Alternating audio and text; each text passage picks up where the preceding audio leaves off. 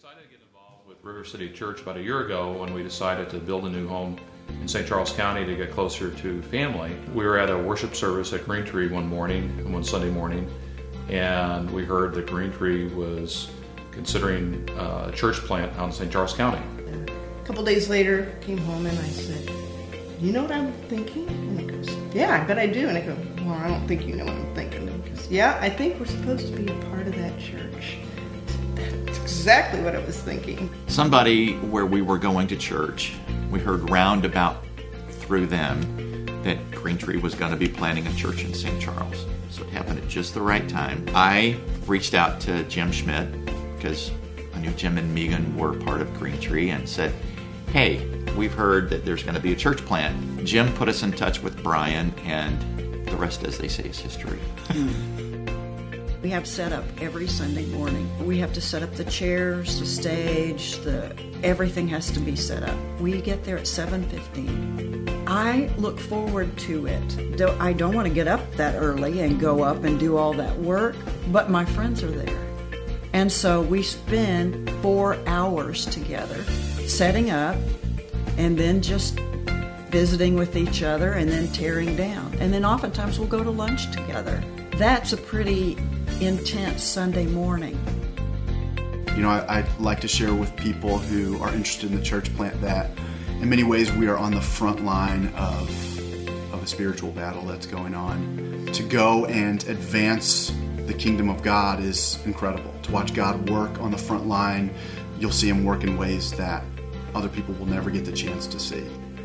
But you also are on the front lines in that you are taking assaults and you are dealing with difficulties that you probably never would have dealt with otherwise. If I didn't mention my wife, I would be leaving out a huge part of what this whole church plant is about. I get to stand up on Sundays and preach a sermon. I get to be the guy who's in front of the video and not my wife. And yet, there is no bigger participant in this church plant than my wife. Her steadfast love and faithfulness to me in this process has opened my eyes to God's steadfast love and faithfulness. And it's just been incredible.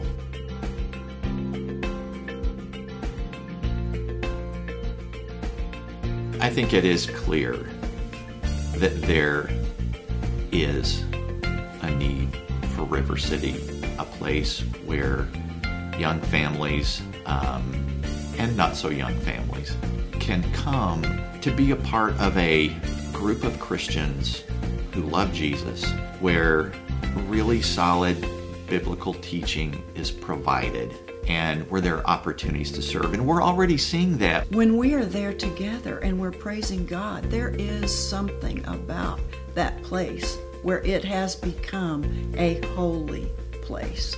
Really, the big picture is then for us, River City Church, to follow in the footsteps of Green Tree and to be a church that partners with them and then, sees where else other churches can go. And you have each church plant now establishing other churches, and you watch the kingdom of God grow in that manner. Our kids go to the crossing. We were involved in Riverside. And the first involvement with Green Tree was through Riverside. And we did go down to the city church a couple times because Phil is one of the pastors. So we've worshipped in all of them churches. And now we're going to be part of River City, so we're excited. Green Tree's mission is to make disciples and plant churches, and the leadership's commitment to that mission has ultimately led to exactly what we're doing out here in St. Charles. For them to offer leadership, to offer friendship, to offer finances, has made all of this possible for us to go out there. And so as a result of the commitment to that mission, to the vision that the leadership has, there now exists a church in St. Charles that was not there before. There are people coming to a church in their neighborhood that weren't doing that before. There are people who feel like now they can reach out to their neighbors, invite them to their local church, and they weren't able to do that before.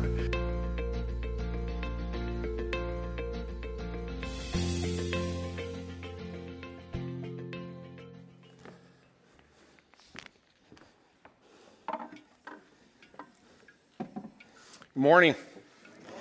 My name's Tom Ricks. I'm one of the pastors here at Green Tree. It's good to see all of you this morning. Brian Roskin credited Green Tree for making all that possible, and clearly it is not. It is God who makes all that possible. So lest we give ourselves the glory, I want to make sure immediately we thank him for the opportunity to partner with Brian and with their congregation. But what you saw there was one of the passions of Green Tree is to spread the gospel of Jesus Christ. So it's really cool to watch a video like that and to see a new work that's beginning. And I know there are several, probably over a dozen people, if not a couple dozen people in this room right now that served over at North Kirkwood Middle School for years on setup and takedown. And I know when you saw that video, you kind of started shaking a little bit and your eyes maybe started glassing over. But the rest of us who don't ever want to set up or take down anything could misunderstand that. Like they were having a flashback of something bad. They actually miss that. The people that love setup and takedown actually miss that. So let me encourage you, if you are one of our retired setup takedown people, I catch them in here every once in a while. They're just moving chairs around to move chairs around. You can go out to St. Charles and spend a Sunday with them occasionally and say, I just missed setup and takedown. Can I come have fun with you guys? And they would they'd more than welcome your participation. Let me also invite you to maybe between now and Christmas, or maybe between now and before spring break or something like that, take a Sunday. And I know it's a long way away. If you kind of live in Kirkwood, Glendale to Perry, it's a long way to go to the north end of Kirkwood. I get it. But maybe take a Sunday and go out and worship with them. And just your presence will encourage them. Just the fact that you would take some time and just go and be with them one Sunday would really be a blessing to them. The reason I know that is because I've been involved in church planting for a long time. And I just spent this last week in Colorado at a conference with all of our EPC church planting pastors. And there we gather, there are about 65 or so folks together. Our denomination, the EPC, has about 40 active church plants right now, literally from coast to coast. And even we have 2 church plants in the Bahamas. I'm hoping to get called to one of those churches in about 8 years. Would be just right in my time frame. But I helped do some teaching. I did a lot of listening, a lot of praying with these young men and women who are planting churches. And I led a seminar on Thursday morning on fundraising and how do you support your congregation financially, and how do you help your congregation learn that? But also, how do you reach out to people outside of your congregation and invite them to invest? Because when you first get started in a church plant, you can't afford it all by yourself. There typically are 30 or 40 people, if that many, and they're all giving, and as the pastor, you're giving, but that isn't near enough to really make it work financially. So you need to be able to go and to talk to people about money. So I was doing this seminar, and I got done. And I said, so tell me what's your biggest fear in church planting, not just in what we've been talking about. What is your biggest fear in church planting? And they gave me their answers, and that kind of surprised me. So I went and I started doing an informal poll, and I talked to all of the church planters and spouses that were there, and I asked them the same question. What is your biggest fear? And 100%, okay, there weren't 4 or 5 answers. 100% of them said the same thing. Asking for financial support. I said, let me get this straight. The thing that scares you the most is going to your brothers and sisters in Christ. I understand you're not going to non-Christians, right? I get that. You're telling me that going to your brothers and sisters in Christ who love Jesus and who want to help the kingdom of God grow, and we should be the most generous people on the planet, going to them and asking them for financial support, not a handout, but financial investment, that scares you. And to 100% of them said it's what scares us the most, right? Shocking. How can that possibly be? I mean, aren't disciples the folks that love being generous the most? Aren't we the people that have experienced the grace of God to the extent that we can't wait to share with others? We know how God has been generous to us. Or perhaps, maybe, just maybe, within the kingdom of God, within Green Tree and the greater kingdom of God, there's still room for us to grow in generosity. Over the next 4 Sundays, 3 of the next 4 Sundays, we're going to spend some time in God's Word talking about the opportunity to grow in generosity. This morning, we're going to try to lay a bit of a foundation in the way we're going to go about that. So we're going to look at 4 different verses in 4 different places in the book of Proverbs. So normally I read out of my own Bible. This morning I'm going to look on the screen because I'm not quick enough to bounce around to each of these verses. And then we're going to look at 4 observations, one from each of these particular verses, on the opportunity we have to grow in generosity. So the first one is Proverbs 11:25. Solomon writes, "Whoever brings blessing will be enriched, and the one who waters will himself be watered." Second verse is out of chapter 14, verse 21 of Proverbs. "Whoever despises his neighbor is a sinner, but blessed is he who is generous to the poor." Our third one is the same chapter, 10 verses later. "Whoever oppresses a poor man insults his maker, but he who is generous to the needy honors him." Then the last passage is in Proverbs chapter 19, verse 17. "Whoever is generous to the poor lends to the Lord, and he will repay him for his deed." This is the reading of God's holy and perfect word. To him alone be glory. Let's pray. Father, every disciple in this room has been born again by the Spirit of God and by the Word of God. The only way that happened is because your Son, our Lord Jesus, went to the cross for us. He took his perfection and his glory and his beauty, and he exchanged it for our filthy rags, so that those of us who are completely unrighteous could become the righteousness of God. Lord, those of us that have come to you by faith at least understand the outer edges of this and how profound a gift has been given so that we could have life. Father, as we consider generosity, we pray that we would understand we're considering it in the context of your generosity to us. We're not being put upon. We're not being asked to give where others haven't. We're being invited into your generosity. So, Lord, I pray that you would give us open hearts and minds. We live in a culture that is so based on what we consume and what we get. Lord, this is and can be quite a struggle for us. My words aren't going to make any difference at all. But, Father, I know you want to grow generosity in me and in everybody in this room. And so I pray that you would give us ears to hear what the Spirit says to the church. Lord, forgive me for my sin. Don't let me stand in the way of your teaching this morning. We pray in Jesus' name. Amen. So our sermon in a sentence this morning is actually a question. Based on the 4 verses that we just read, you probably saw a little bit of a theme in those 4 verses. There was a negative comment, but there was also a positive comment. And so I formed my question around the positive comments in each 4 of those verses. Why does God speak so highly of those who live generous lives?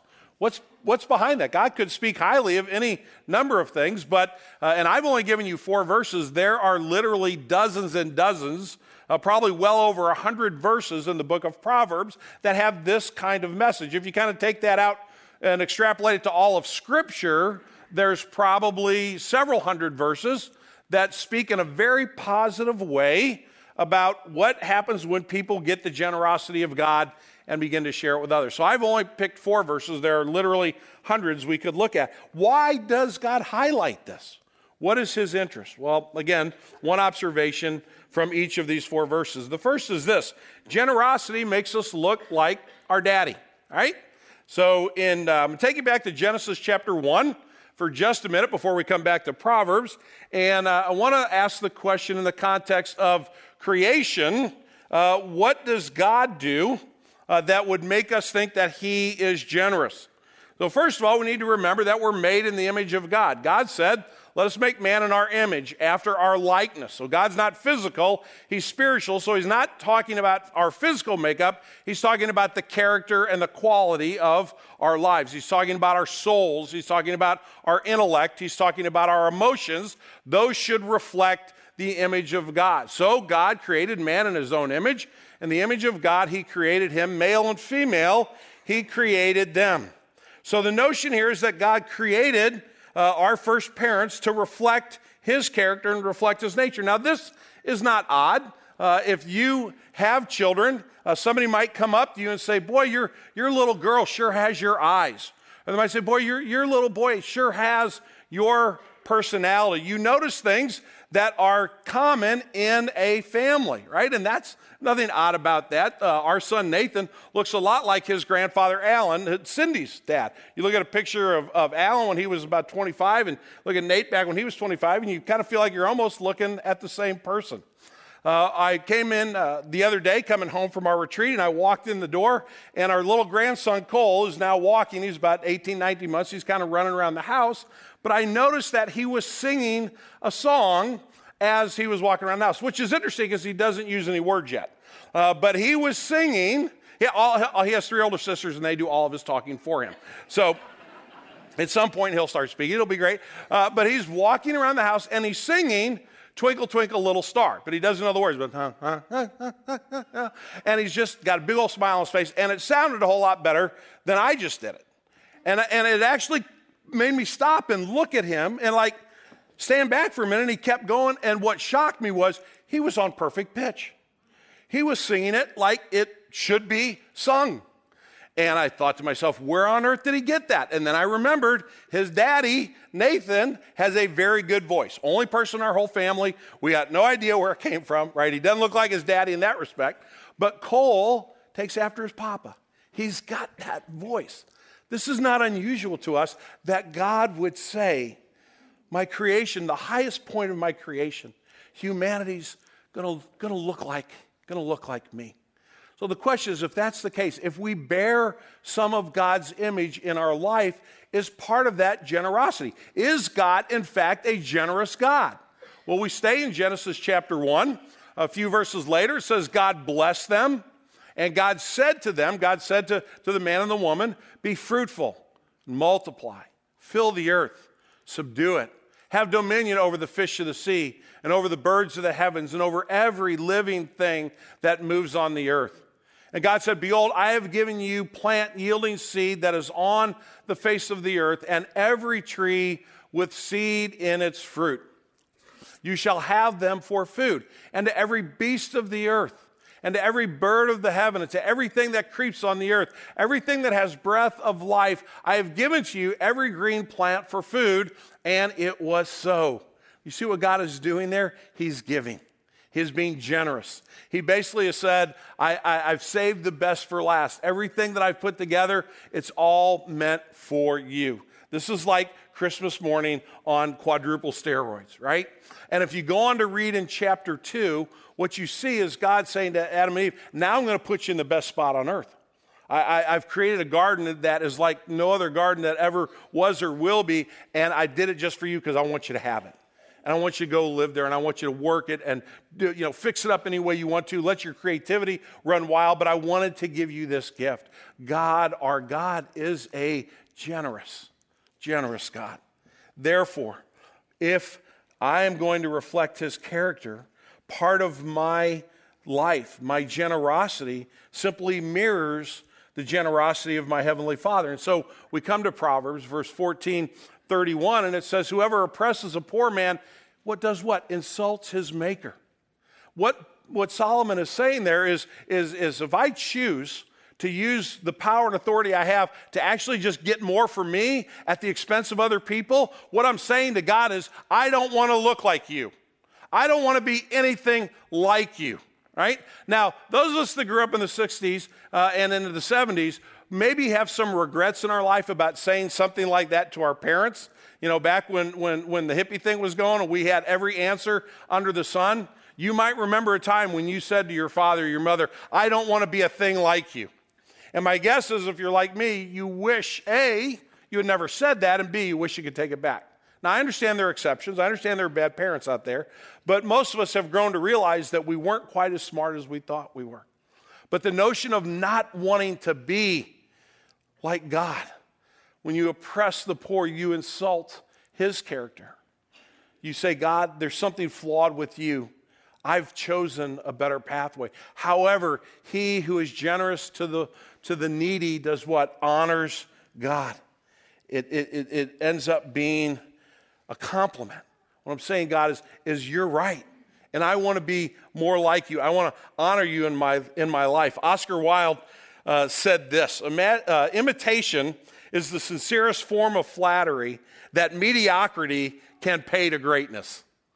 And think about that for just a second. It's not so much a compliment, but you know what? My generosity at the very highest peak it's ever going to get is going to be mediocre compared to the generosity of God. But I can pay God the compliment of saying, Daddy, I want to be like you. I want that generosity to live in my heart. Generosity helps us look like our daddy. Secondly, generosity breeds generosity. Whoever brings blessing will be enriched, and the one who waters will himself be watered. This is not a get-rich scheme. This is not a Ponzi scheme. This is simply saying that if you are learning the generosity of God and you're applying it to your life, God is going to give you more and more opportunities. He's going to bless you with even greater opportunity to be even more generous. That doesn't necessarily mean it's financial, although it could be, but it could be generosity on a lot of different levels. But the notion here is that as I begin to understand the generosity is something that God wants to grow in my life, and I begin to kind of pay attention to that, what God does, because he's already way ahead of me in the process, his intention is already that I would grow in generosity. What happens is he begins to nurture that in me. He begins to nurture that in you. He begins to say, yeah, let's do some more of that. And part of the way he nurtures that is he supplies what we need in order to continue to follow him into generosity. That's what Paul says in 2 Corinthians. He makes it very, very clear. Let's go to that slide if you would, please. Embarrassing pause. That's okay. Talk amongst yourselves. When it gets quiet, everybody gets really nervous, right? I think it's funny. I enjoy quiet because I kind of like to then watch you guys are kind of like, what's going on? Is he going to say something? Right? And God is able to make all grace abound to you. God is able to make all grace abound to you, so that having all sufficiency in all things at all times, you may abound in getting stuff for yourself. No, for every good work. He who supplies seed to the sower and bread for food will supply and multiply your seed for sowing and increasing what? The harvest of your righteousness, the harvest of your reflecting your Father, of looking like your daddy. You will be enriched in every way for all your generosity. God's intention, as we begin to get it, as it begins to sink down into our soul, is to just feed it more. Just make it more and more a part of our lives. Why is that? Because God knows that generosity is good for our souls, and he wants what's best for his children. I remember when I began taking up golf, how much I loved and still do love golf. Not that I'm very good at it at all, because I'm not, but I love being outside. And I love being outside with a handful of friends. And I love having, kind of 3 or 4 uninterrupted hours of just kind of enjoying creation and enjoying the creativity of, it astounds me, a person who can look at a piece of ground and go, I'm going to build a golf course here, and then you get to go enjoy it. I don't have that part, doesn't work in my mind, but I love taking advantage of that. So when my kids were little, I introduced them, every one of them, to the game of golf. My introduction to golf with Katie lasted for about 3.5 minutes, and she decided that she would go a different direction, so we found other things to love and enjoy together, but both my boys fell in love with golf. And I'd take them with me when I played. I wouldn't let them, slow down play, but I'd give them a putter and let them hit a couple putts on the green, and then we'd go in the backyard, and I'd start to teach them how to play a little bit, and I'd get them some lessons from people that actually knew how to teach people how to play golf, and we broke some windows along the way, and we dented a few things we shouldn't have, but now they love it. And now they're so much better than me, it's really, I'm angry with them, actually, if I'm going to be honest about it. They beat me like a drum. But I love the fact that as they got into it, it was something that we could enjoy together, and I know it's going to provide a lifetime for them of enjoyment. And now Nathan, who has kids, is starting to teach his children that. And you know why that makes me so excited? Because I want good things for my kids. And God wants so much better than golf for us, right? But God, his character is that he wants good things for his children. And that's why generosity breeds generosity. Thirdly, generosity protects me from me. Look at verse 21 of chapter 14. Whoever despises his neighbor is a sinner, right? Whoever doesn't care about his neighbor. Whoever's stingy with his neighbor, if his neighbor's in need, if you are negative towards your neighbor, you are guilty. But blessed is he who is generous to the poor. I need protection from myself. I'm going to give you a theological term this morning. It's Reformation Sunday. It's the 500th anniversary of the Reformation. So I'm going to give you a term this morning that some of you already know, but it might be new to some of you. The term is total depravity. And those two words together, total depravity, speak to the condition of the human heart apart from the saving relationship we have with God. So before you were a disciple of Jesus, before I was a disciple of Jesus, because of sin, our nature was totally depraved. And that means not that we're as bad as we possibly could be, but that every nook and cranny of our life is impacted by sin. So the way I think is stained by sin. The way I act is stained by sin. The words that come out of my mouth are stained by sin. There's no portion of my life. I can't say, well, I sin over here, but I'm perfect over here. No, every corner of my life is impacted and affected in a negative way by my sinful nature. That's called total depravity. There's nothing outside of that. Every aspect of our lives is stained in some way by sin. Well, what does that mean? Well, what it means that my life, my sin results mostly in me thinking about me and none of you, right? First and foremost, the guy I'm most concerned with, the person that I want to have the very best life on the planet, if I think about winning the lottery, my next thought isn't, I'm going to give Anthony Luster half of that because I want him to have a great life. I apologize. I'm sorry, right? It's not. My first thought is, well, yeah, I'll give some of that away, but boy, what are all the stuff that I'm going to do for me, right? That's sin. Sin makes me focused on me. Sin makes you focused on you. And brothers and sisters, that's a really bad thing. It has really bad outcomes because we end up hurting one another, sometimes individually in our families, in our workplaces, and sometimes locally in groups, and sometimes nationally with wars. But the outcome of sin is my selfishness. It's my self-centeredness. It's my uncaring spirit about others. I mean, I appreciate Brian Roskin saying, kind of thank you to Green Tree in that video, but the facts are, apart from Christ, what do I care about the people in St. Charles? What do I care about their eternal destiny? Apart from Christ, I have no interest in that whatsoever. It's kind of every person for themselves, all the best to you, but I'm not going to lift a finger and I'm not going to spend a penny.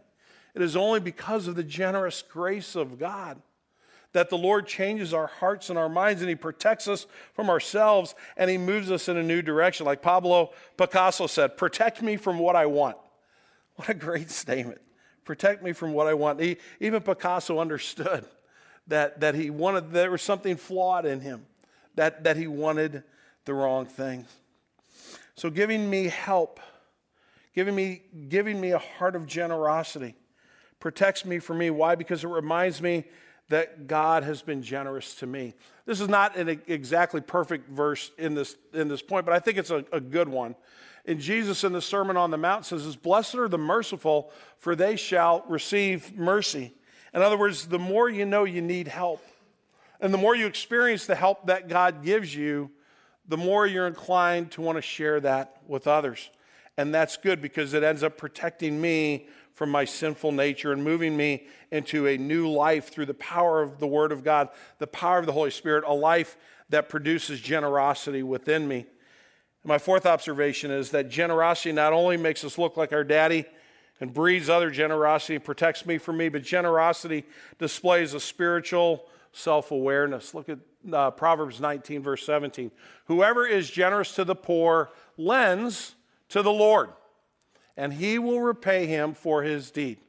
Look at that first part of that verse carefully. He who is generous to the poor, right, lends to the Lord. So let's just be silly for just a second.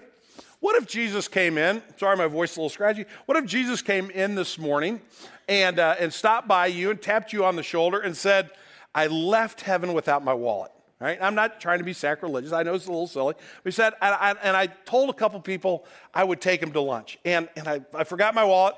Could you lend me a couple bucks, right? What are you going to do if the King of Kings and the Lord of Lords asks you for a couple dollars? Or are you going to, I'm a little tight this week, Jesus. Tim Crawley, could you give, I'll grab a friend. Okay, would you? No, I'm going to reach in my wallet, right? And I'm going to say, do you want the debit card? You want the credit card, or do you want the cash? Yeah, and I've got a 10 and 2. I got $50. What? That's what I'm going to do, right? I'm not going to say, well, Jesus, I'll give you 20 of the 50, and by the way, can you give me 10 back, right? Y'all can just get a couple Happy Meals, and you'll be okay over there at McDonald's. No, I'm not going to say that. That's the height of absurdity. Why? Notice I'm not handing this out to y'all. That's the height of absurdity because Jesus gave everything for me. What Solomon is actually predicting the coming of Jesus in these words, and he's reminding us that Jesus has lent himself to us, that we're actually the poor. We're the ones that can't save ourselves. We're the ones that can't help ourselves. So we need someone to be generous with us. And I want to go back to 2 Corinthians for just a second because Paul puts this beautifully. This is if you like to memorize verses, even if you're not very good at it, this is a great verse to memorize. I love this verse. For you know the grace of our Lord Jesus, Paul says. So he's talking to disciples. He's talking to people who have come to Christ by faith. And he says, you know it. You get it. What? That though he was rich, yet for your sake he became poor. So that you by his poverty might become rich. The poverty of Jesus Christ is demonstrated at the cross of Jesus Christ, when he gave everything so that you could have new life, so that I could have new life. And when you become spiritually aware of that, when you begin to understand that, when you get it, that Proverbs is saying you know what God has done for you, so respond accordingly, spiritual maturity says, amen. Amen. Let me have more of that. Because we begin to understand and we begin to grasp that generosity is simply joining Jesus in the activity of grace. Because I know how much grace has been generously given to me. So how do we apply this foundation this morning? What are some takeaways that we could think about as we leave this morning? And I'm going to end with kind of a goofy one, but I think we could actually mess with some people and have some fun. But the first is this. I need to pray. I need to pray for me, right? I need to pray that I would be a person of generosity. You need to pray for you, right? So we ought to pray for ourselves. And then we ought to pray for one another. You should pray that the pastor and the pastors and the folks of Green Tree don't embarrass God when it comes to the notion of generosity, that we would live generous lives. And then we need to pray for all of our brothers and sisters, not just the Green Tree Community Church, but that the disciples of Jesus worldwide would be a people of generosity. And that begins with prayer. It begins with asking our Father to give us that good gift.